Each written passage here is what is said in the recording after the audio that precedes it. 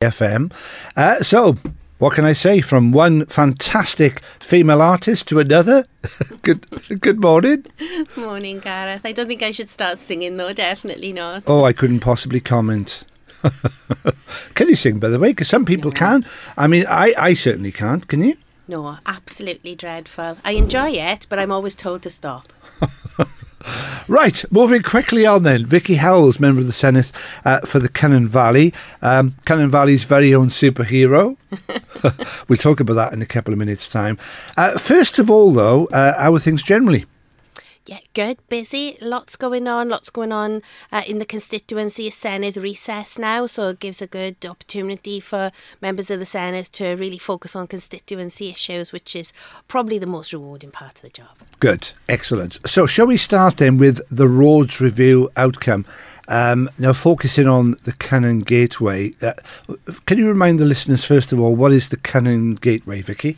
Yes, of course. So the Cynon Gateway is a planned road that I am a big supporter of to connect the newly dualled Heads of the Valley Road to Aberdeen, taking traffic out to the residential areas of Llwcoed and Penwine. And it was one of, I think, 60 roads that the Welsh Government put into the roads review, trying to cut down on road building and focus on environmental issues as well. I was obviously hopeful that this road would go ahead after the roads review, but we had the news about 6 weeks ago that it was one of the roads that had been put into not the definitely no pile, but the maybe in the future pile if things can be tweaked with the design of it. So this road isn't going ahead then, is it? Not at the moment, no. I mean, our City Council have put extra money aside for it. It's been passed by their planning committee, so they are very committed to building this road for the reasons that I outlined. But at the moment, it's not meeting the Welsh Government's new road building criteria. So it's back to the drawing board, really, for the road planners to look at the new criteria the Welsh Government have just outlined and see whether the design can be tweaked and modified so that it can meet those environmental criteria and then still build the road to assist residents and businesses also. So Rhondda Cynon Taf Council couldn't build the road without the support from Welsh Government. Is that right? Yes, the financial support is essential for that, really. Because what's the costs roughly? Have they given cost the government? The last cost was about 15 million, but you know what it's like, especially at the moment. The cost of raw materials is rising all the time, isn't it? And that's one of my fears as well, is that the longer that is put off, the greater the cost to the taxpayer will be. Interesting times. I wasn't aware. I was aware that certain roads weren't going ahead. They were on the books to be built, but I hadn't realised that was one of them, because you've mentioned this a few times over the last couple of years about this link road, an essential road. So does this mean that people living in Llwcoed are a bit concerned at the moment? They are. They're very concerned. Same for residents in Penwine as well, although that estate is more set back from the road, and Llwcoed does bear the brunt of really heavy traffic. So I'm trying to help residents on two fronts, is really, showing them my commitment to the road in the long term. And I'm firmly of the opinion when you come into politics, it's not just about the short term gains and wins. There's some campaigns you've got to keep on with for years and years, and if this is one of them, then it will have my full weight behind it the whole time. But also looking to assist residents with any road traffic calming measures that can be put in the meantime, and lowering speed limits so that we can make the road safer for people who use that area as pedestrians and people who live on the road as well. Yeah, because you're a politician, you know how these things work, Vikki. I'm kind of guessing this could be delayed realistically 5 to 10 years, maybe. Well, the roads that were given the green light actually are due to be built in the next 5 to 7 years. So, we're looking at, I would say, at least a decade before this goes through, unfortunately. And that's why it's so important to get some measures in place now for the village that's affected. Okay. The Metro rail services, I've mentioned a couple of delays on the trains from Pontypridd this morning, quite lengthy delays as well. The Metro, it's on its way. How are things developing there as far as you know? Oh, well, I think it's quite exciting. I was afraid to ask the question.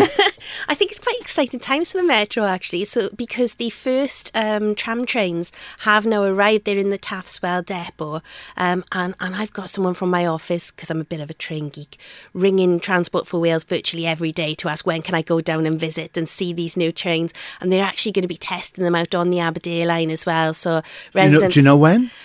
Within the next few months. So, residents of the Cynon Valley will be the first to see these in operation. I'd imagine you probably get train spotters coming up as well to see that. So they're due to be on the track in 2024, which is, it's not long now, is it? No. And what's the plan regarding how many per hour? Because at the moment it's a bit... I catch a train in Abercynon, and because it's at that junction with trains coming from Merthyr and Aberdare, I'm quite lucky and fortunate. It's every 15 minutes.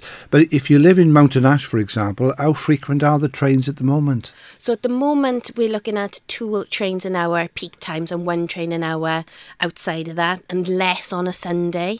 But the Metro is aiming to provide 4 trains per hour, which then from Abercynon you'd be looking at 8, because you'd get the 4 per hour from Merthyr and the 4 per hour from Aberdare. It's, that it's a tremendous improvement in service, and that's what we need if we're serious about getting people out of their cars and onto public transport. Yeah, so it's worth sitting on a bus for an hour and a half at the moment, isn't it, on the replacement buses, which you can be sometimes.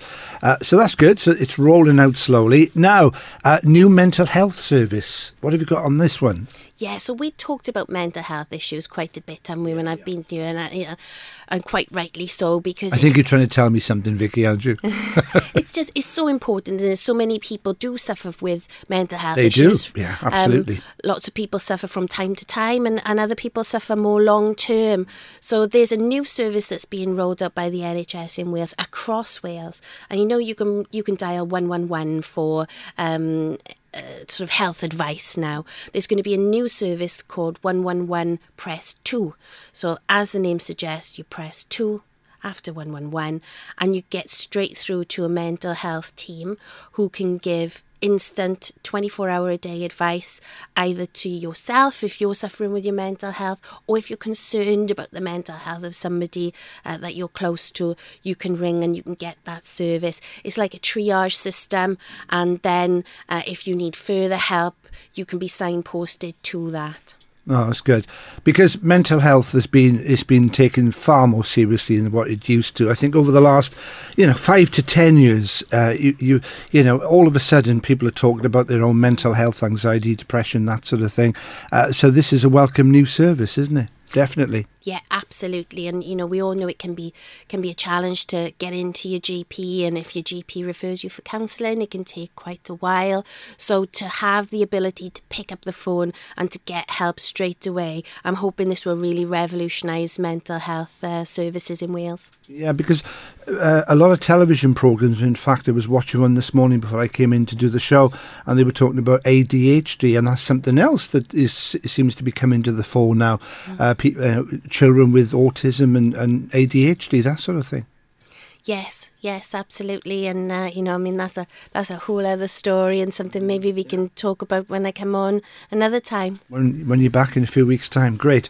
Now, you want to wish 14-year-old Cerys O'Connell from Mountain Ash good luck. This looks like a great story. What's it all about, Vikki? Yeah, it's really interesting, Gareth, and very inspirational. So, Cerys is a 14-year-old from Mountain Ash. She goes to YGG Rhydywine. And when she was 4, she was diagnosed with severe aplastic anemia, and that's life-threatening. The only treatment is a bone marrow transplant, and luckily her younger sister, who's just 3 at the time, proved to be a successful match, and that operation was carried out and saved Cerys's life. So since then, Cerys has gone on to be extremely healthy and well, and she's become a really talented swimmer. So she is going to the World Transplant Games in Perth, Australia. Wow! On the 15th of April, and she is going to be competing in swimming there for Wales. And she's got a really good track record, actually, because in last year's British Transplant Games, she won 3 golds and a silver medal. Wow, so it's fantastic. I'd like to wish a huge good luck to Kerry. Absolutely. She's flying the flag for Wales in the World Transplant Games, and I hope all your listeners will join us in wishing her good luck for that. Yeah, Keris, all the very best. Well done, excellent news that is.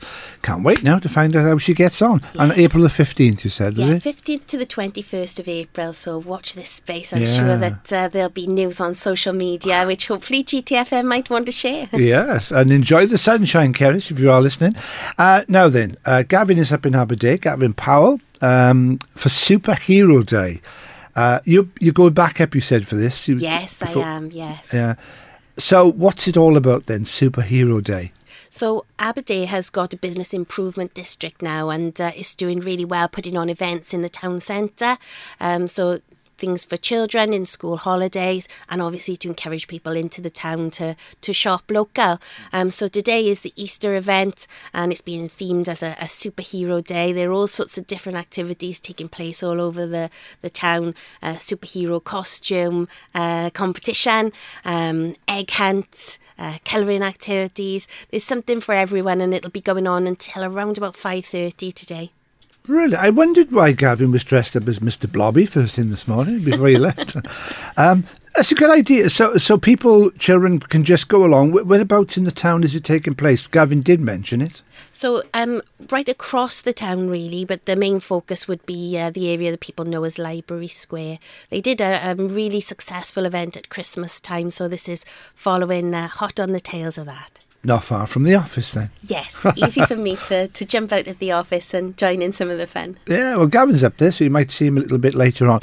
Well, I reckon that will probably do it then, Vikki. As always, thank you very much for joining us on GTFM today, and no doubt catch you in a couple of weeks. Lovely to speak to you, Gareth, and happy Easter to all your listeners. Cheers. GTFM Community Message. Dogs Trust is the UK's largest dog welfare charity with